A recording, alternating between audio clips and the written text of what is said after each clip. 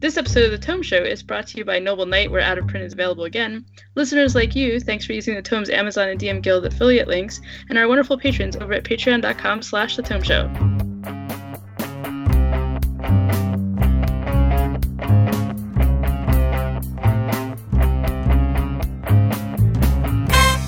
Welcome to the Tome Book Club for April of 2019. The Tome is a D&D news, reviews, and interview show, and I'm your Tome host, Tracy Hurley.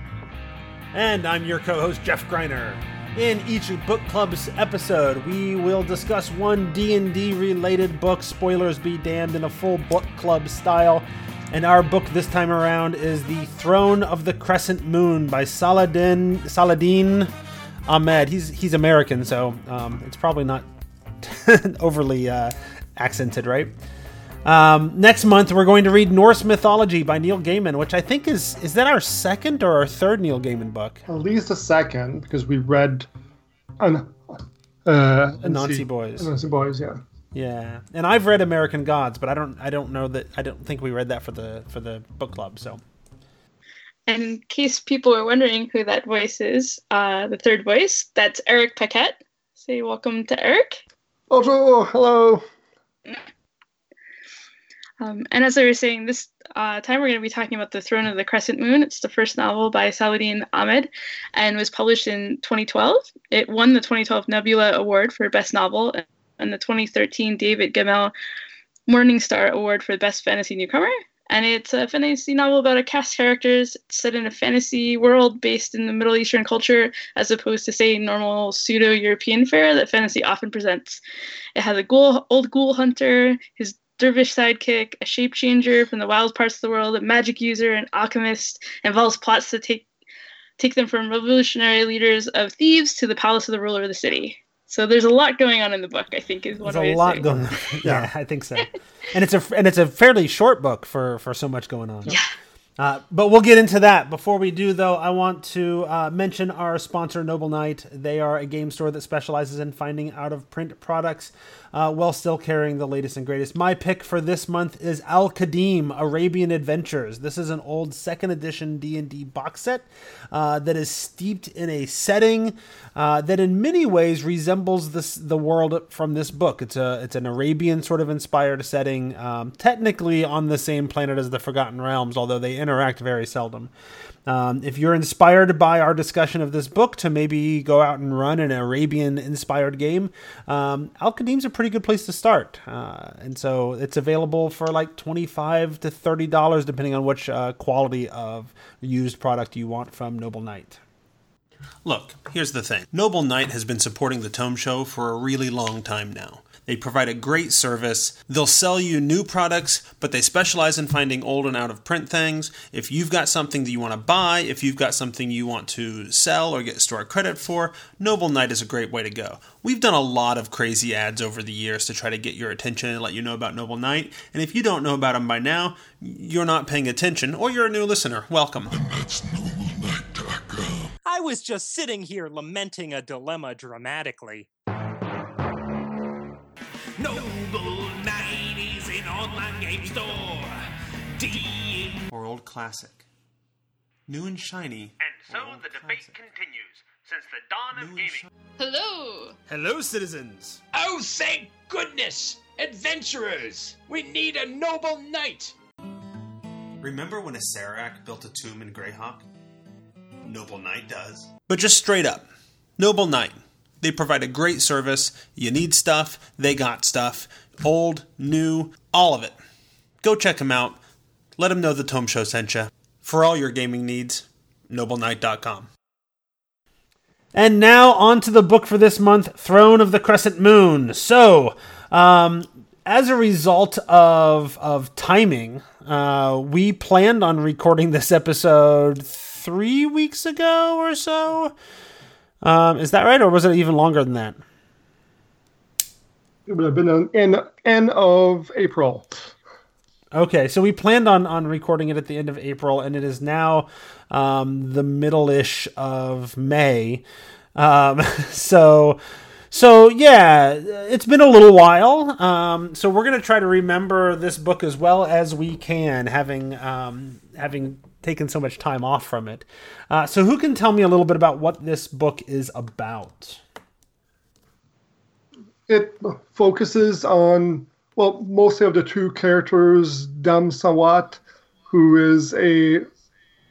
No, sorry. Dam Sawat's the city. The city, yes. The Dr. Abdullah Masnoon, who's a basically ghoul hunter. And his assistant, the skirmisher, the dervish, Rasid Bas Rasid. They go about in the town of Dam Sawat. Well, yeah, and it kind of starts with them, but it quickly sort of adds on more characters and becomes an actual, almost like a full-fledged D&D party by the end of it, right? Yes. Basically, they heard about the ghoul attacks. They go, as they tend to do, to go attack it, and that's when they meet up with a tribal girl named Zamia, who has shape-shifting lion powers. And then on top of it, they end up meeting two healers, I think is fair to say. One that's more of an herbalist and another one who can use magic to heal. Yeah. I think that's fair. And they're a married couple that knows the doctor from way back in the day. They used to adventure together, if you will.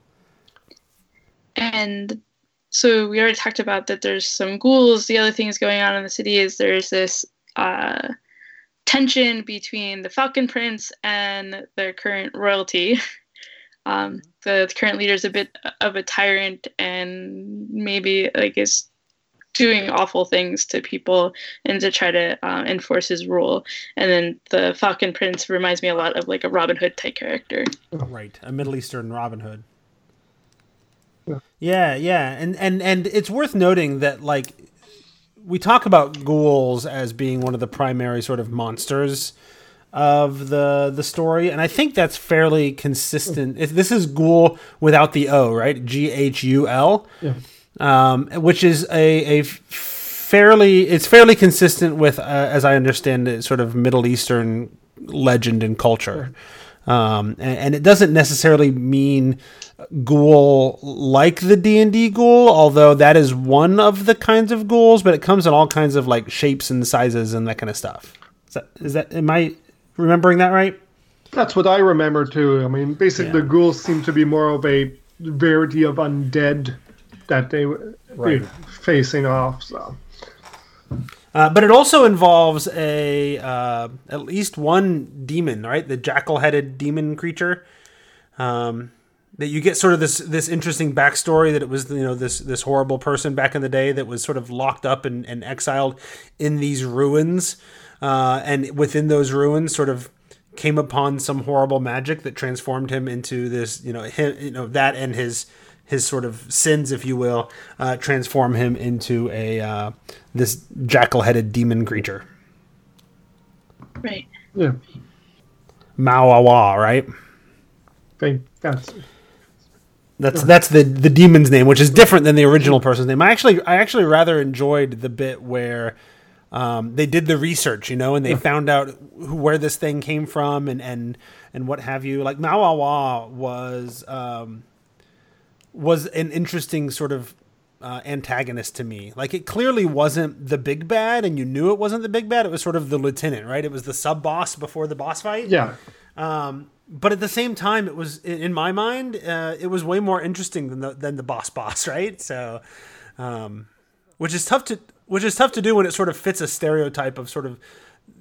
It's kind of the big dumb loyal lieutenant, right? But it was an interesting take on that stereotype. Yeah. I think you were going to say something earlier, and I cut you off, Eric. No, I was agreeing with you about the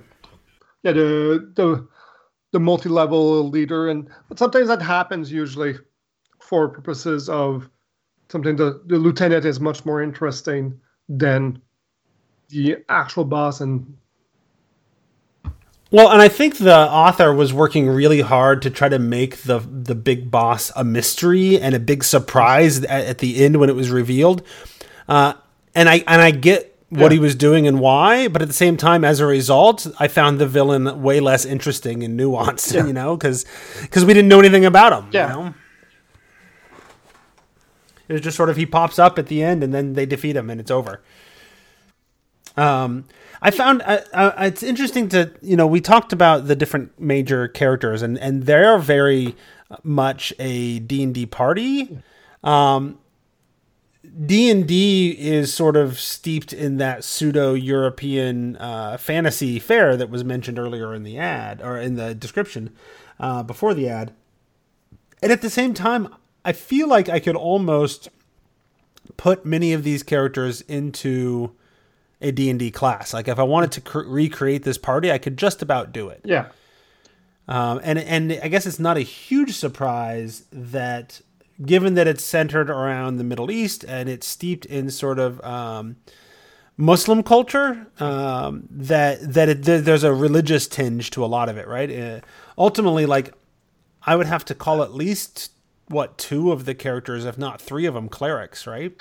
Well, I would say the dervish, Rasid Baz Rasid, he's probably would fit on being a paladin of some sort. Yeah, I was thinking paladin or even ranger, just a highly religious ranger based off of the way he fights. Probably, maybe a paladin which had a strange subclass that focuses more on dexterity and movement, which is different than what the standard paladins are. Mm-hmm. So, and particularly go ahead. I was going to say, particularly where he does have that code thing going on. Yeah. Right. Yeah. But he doesn't like call on divine powers or whatever. He's just strictly religious. Right. And then runs around with his dual scimitars. The doctor, the main, in my mind, the main character, is the ghoul hunter. Yeah. And to my mind, that they translated a specific sort of build of cleric there that goes out and hunts undead, right? And specializes in that. Yeah. He even does a thing in one of the early fights with a bunch of ghouls. When I think it was the fight maybe where Zamia first shows up, he does a thing that reminded me an awful lot of turning undead. Yeah. But then I think the healer, if you will, and his wife, also the alchemist, could also be considered clerics to a degree, right? Yeah. Go ahead. Oh, the doctor would probably be closer to an invoker, which was in 4th edition, but in 4th edition days, yeah, sure. But now in 5th edition, there's no really equivalent, but so except for cleric, so. Right. Well, and the other one, the friend who's the healer, who, his magic is unique in that, like, it draws on his own life force. So he and his wife are actually roughly the same age, but he looks significantly older than her because whenever he uses his magic to heal somebody, it draws out part of his own life force. So I guess the doctor is more of a blaster cleric, and then he's the healer cleric, and then and then the alchemist was the one that I'm like, you could sort of reskin a cleric to fill in that gap, or you could find another way to do it. I think the only one that doesn't fit in well, I think, is Zamia. Zamia, would she be barbarian class? Barbarian or ranger, I would say. Maybe monk. I like the idea of going, if you go barbarian and then reskin like the rage as when she turns into a lion. Yeah. Because, the obvious is druid because she can turn into an animal, but she doesn't have like the nature connection or the magic connection, right? She's blessed by her god and has the ability to turn into a lion. Yeah. I have played in the past a halfling barbarian that when he rages, he becomes animalistic in personality, and that was the explanation of the rage. So you could flavor her rage as transforming into a lion. Mm-hmm. Tracy, you were going to say something? Oh no, I wasn't quite sure. But one thing I did want to point out, because we were talking about how closely this matches up with a lot of D&D stuff, the author is very interested. It has played a lot of D&D, and knows a lot of like D&D designers and stuff like that, and has definitely said that the D&D shit helped influence this novel. Oh, okay. See, I did not know that. And apparently he was on the podcast, on the official Dungeons and Dragons podcast, talking about it a little bit too. Oh, I either missed it or I just forgot about it, but cool. And I do wonder, like, I think you're right though that like there isn't the magic element in terms of Druid, but like the beast shape makes feels absolutely right in there. Right. So yeah, I'm not entirely sure how I would make Zamia if I was making her a D&D character, other than just make her a unique creature, I guess. But yeah, so I liked the characters. I liked a lot of what was going on. If I'm being honest, I had a hard time really getting into the story, but I think that had more to do with me than it did the story, because I was in the middle of collecting data and then writing a dissertation. So my head was not in this space when I was listening to this book. I was, oftentimes distracted and thinking about other things that, if I'm being honest, were way more important at the time. So I'm curious how you guys experienced it. As I did a little bit of research and refreshed my memory by reading some reviews and things online, the conversation seems to be very firmly split. Like, people seem to love this book or hate this book. And I'm curious how you guys experienced it. You want to go first, Eric? I was about to ask if you want to go first too. We just heard from Tracy. Let's start with Eric. Okay. I enjoyed the book. Yes, the characters are fun. It is a fun, quick romp and felt like a D&D novel, which, since the author loves D&D, you see those, but it is also different enough in style. It would probably fit, like, the story would probably fit totally in Al-Qadim. One of my favorite characters was Rasid Bas Rasid, and his play and his certain positions that he put. Like, what I fully remember is at one point he's trying to go and help someone who's injured, arrives at a place to get some herbs, but the government has bought those herbs, and they're their last one. So he's basically struggling between his duty to the state and saving the life of someone. Mm-hmm. And that interplay was very interesting in the book. From what I recall, it was being bought by the Falcon Prince, who's the Robin Hood character, and after talking, the Falcon Prince actually gives the herb to Bas Rasid and saves the person, but still it was... But Rasid has to be okay with the fact that he is receiving what he knows for a fact to be stolen goods in order to save this person's life. Yeah. So. Yeah, and his whole like arc in a lot of ways was the story of somebody who has really strict sort of moral beliefs and positions, and he lives in a world that he believes is black and white, and it's all about him sort of discovering that the world is not black and white. So how are you going to be in that world? Where is your space in that world when you believed in black and white before, and now you're running into all these shades of gray? And then meanwhile, his counterpart, the doctor, who is he's kind of, Rasid is sort of the sidekick to the doctor, right? The doctor is really just all about like constantly like, that you and your high ideals, but let's get real. Like, clearly the doctor is a religious person, but not like a stringent or a strict religious person at all. But he's channeling divine magic, if you will, to do, fight ghouls. So so Tracy, I was going to pick up like the same thing, that in terms of, and now I only recently found out that the author is big into D&D, but it felt very comfortable reading it in that way. Like, I didn't feel lost, felt approachable and things like that. And it definitely was more about the gray that is in the world and the trying to make things make sense afterwards. So like, I'm forgetting her name, the shapeshifter. Zamia. Yeah, she's like trying to figure out her place in the world now that her tribe is gone, right? Right. And what does it mean? And then does she create her own tribe? Does she not? And those sorts of things. And then, you know, we see that I also like the little peeks, not quite behind the scenes, but particularly with the Falcon Prince, where it's like the narrator is telling us a lot about what's going on. It's like, now he has his bravado and now he doesn't, and now he sounds surprised, and it's like it's clear that even though this is a character that comes off to everyone else as being, or most other people as being in charge and knowing what he's doing, he's playing a part. He is playing the part of the Falcon Prince.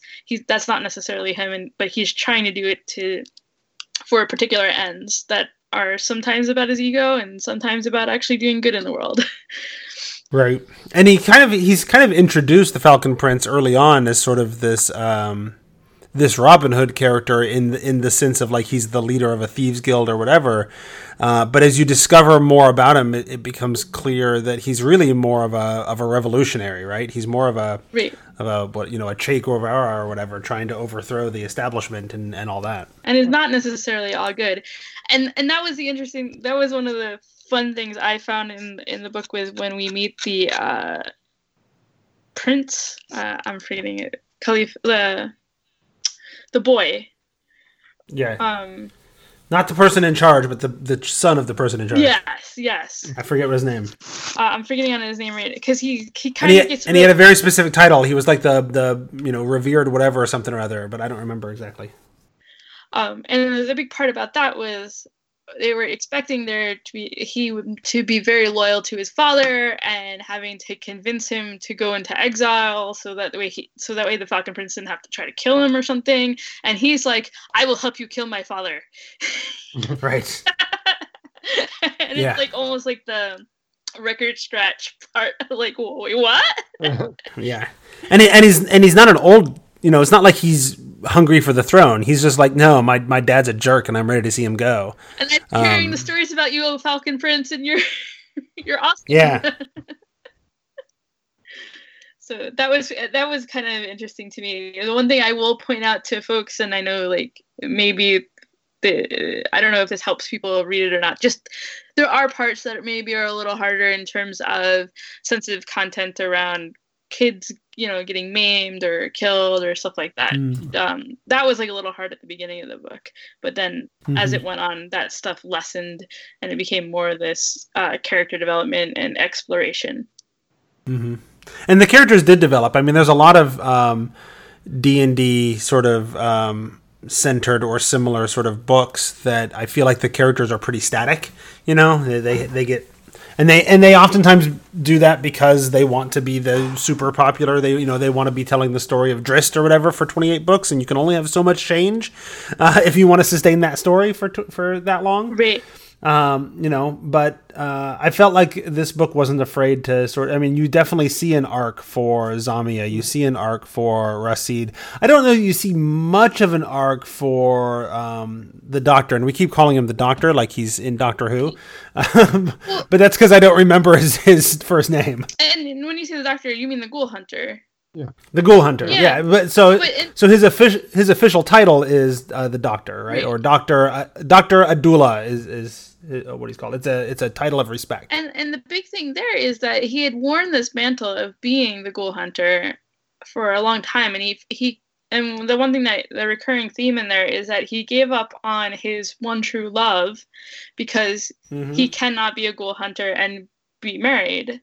And so he kept making excuses as to why not now. And then we do see at the end, spoilers, at the end of the book, he ends up at her doorstep.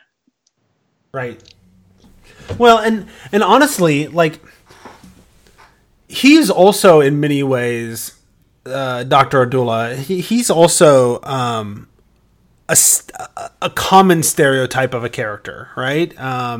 He is, was it Danny Glover from Lethal Weapon, right? Where he's just a day away from retirement. He's way too old for this crap.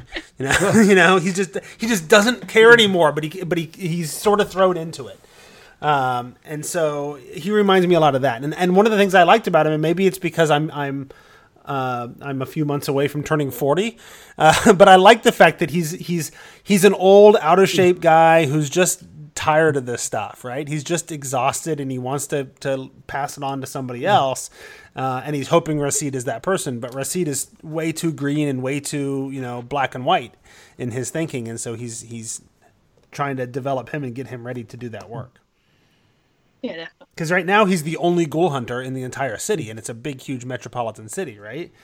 And so the idea of retiring with nobody to take over is not acceptable, because who's going to take care of these threats? The throne will. All right.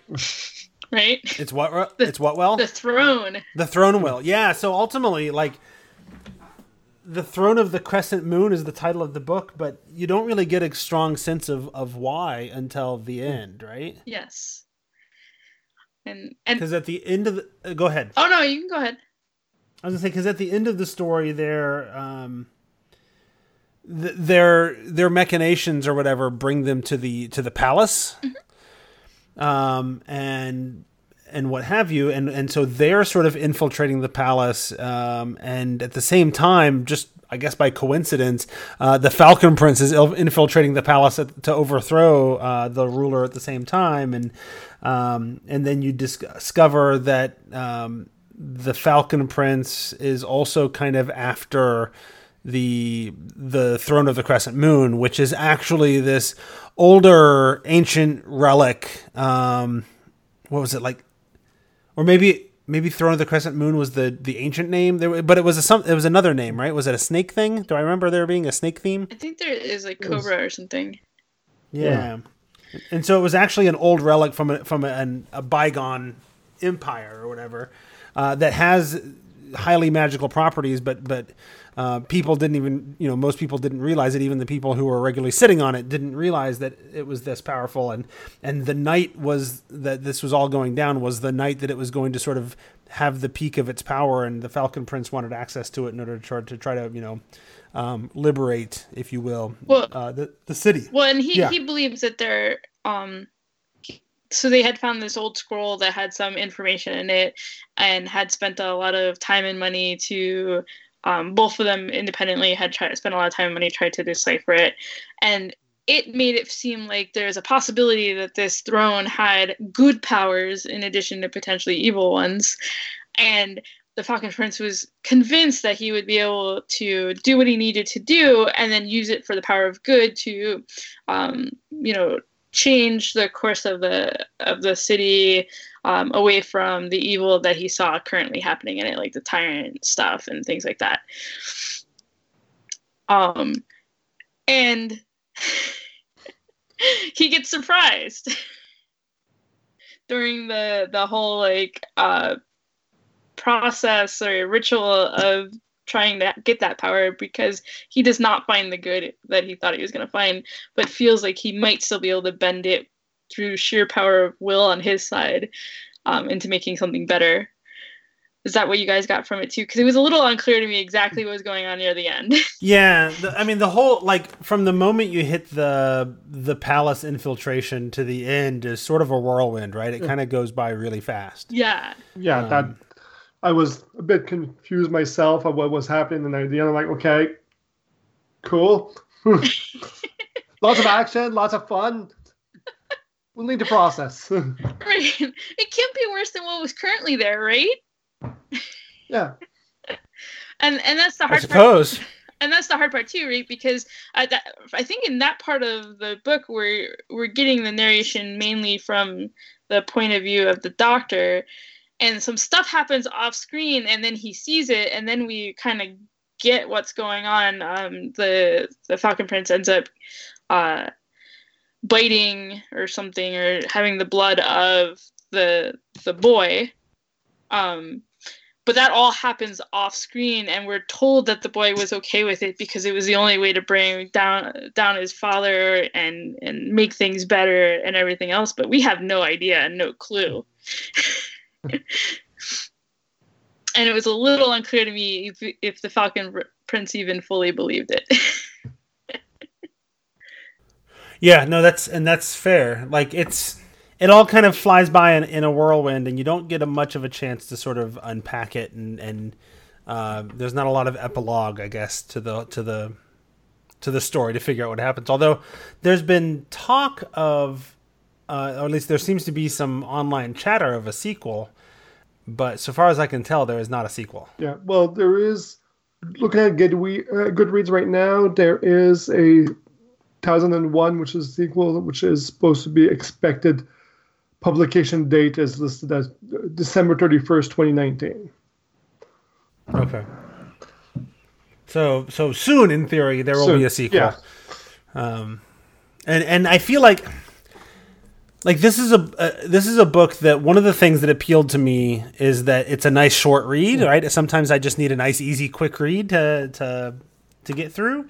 And this was that book in a lot of ways, but at the same time, like, there was a lot of stuff that, as a result, wasn't there. Like, it feels like there's a lot more backstory to the Doctor, and his experiences prior to this, and how he, his previous life as a ghoul hunter, which, to my mind, is basically an adventurer, right? Isn't that basically what the job is? Because it's clearly not this religious order, because his sidekick Rashid, who he's bringing up in it, is not the same sort of, he's a completely different class, if you will, put it in D&D terms. And he'd previously worked with the healer and his wife, and they were part of his adventuring party before.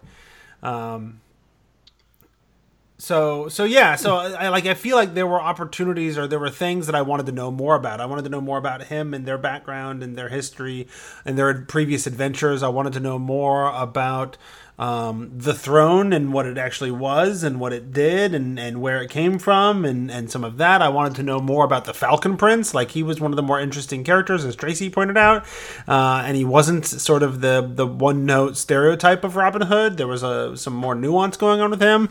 But like, you didn't get any of that story. Like, I kind of wanted to know where did he come from? What's this about? What's, all that. So maybe some of that is developed in the sequel, but I feel like this book at, under 300 pages, as I understand it, I listened to the audio, but, as I understand it, it was under 300 pages, in physical format.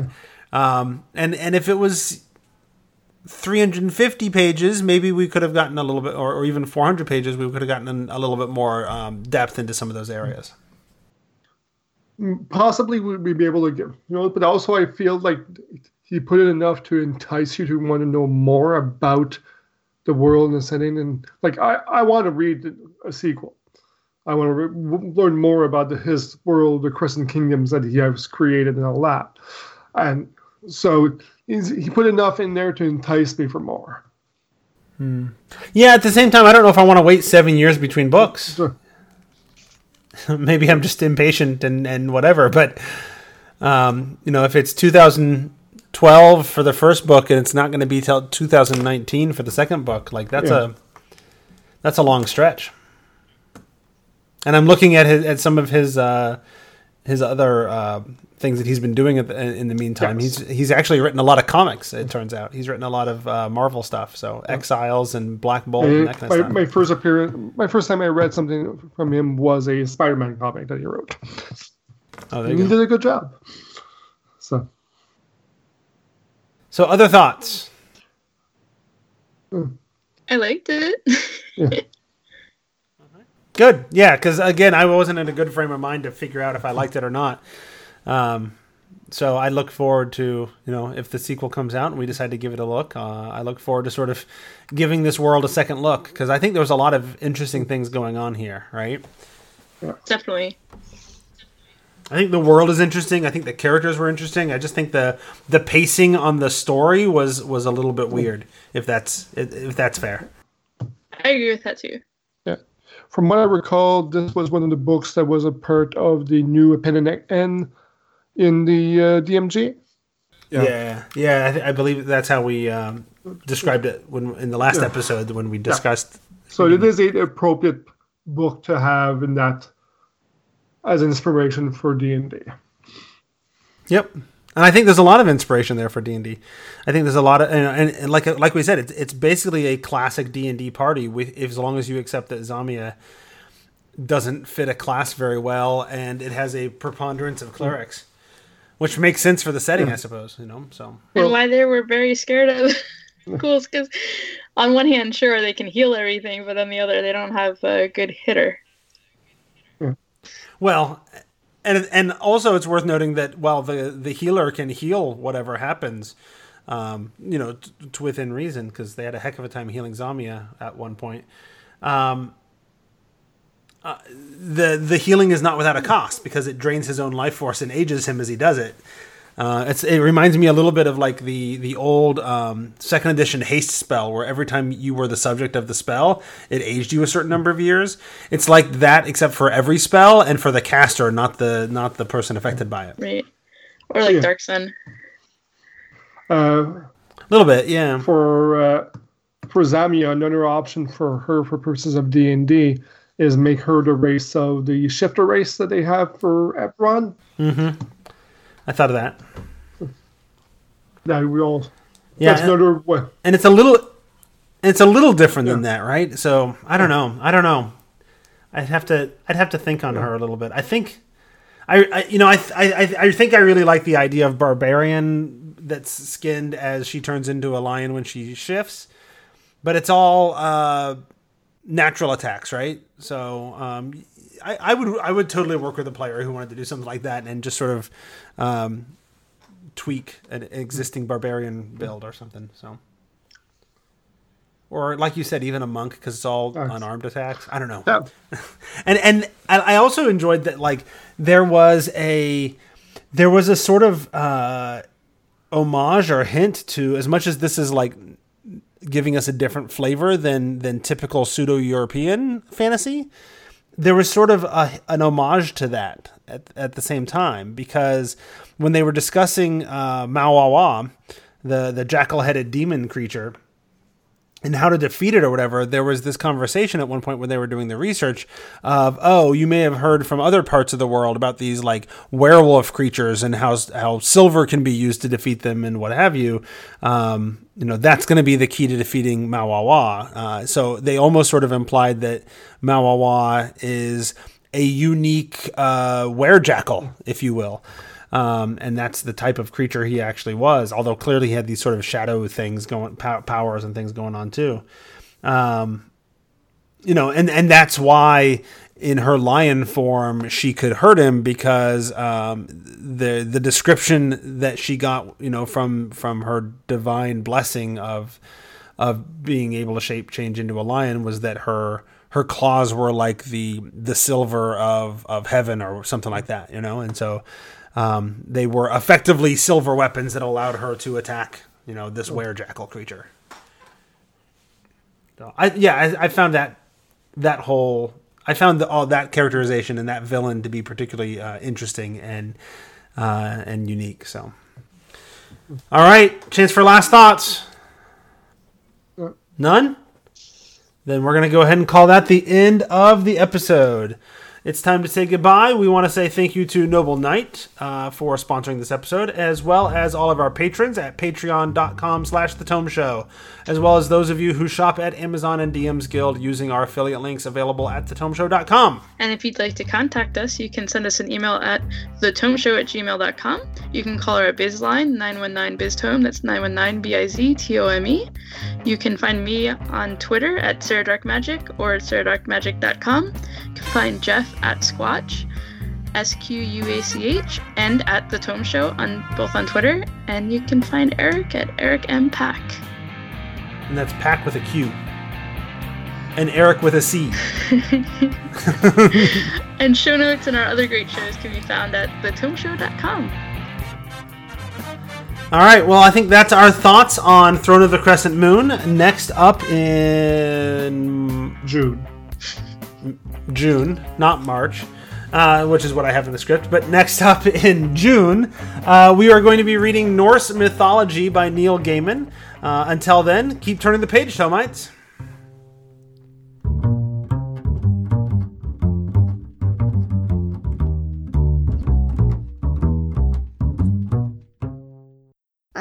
Wah, wah.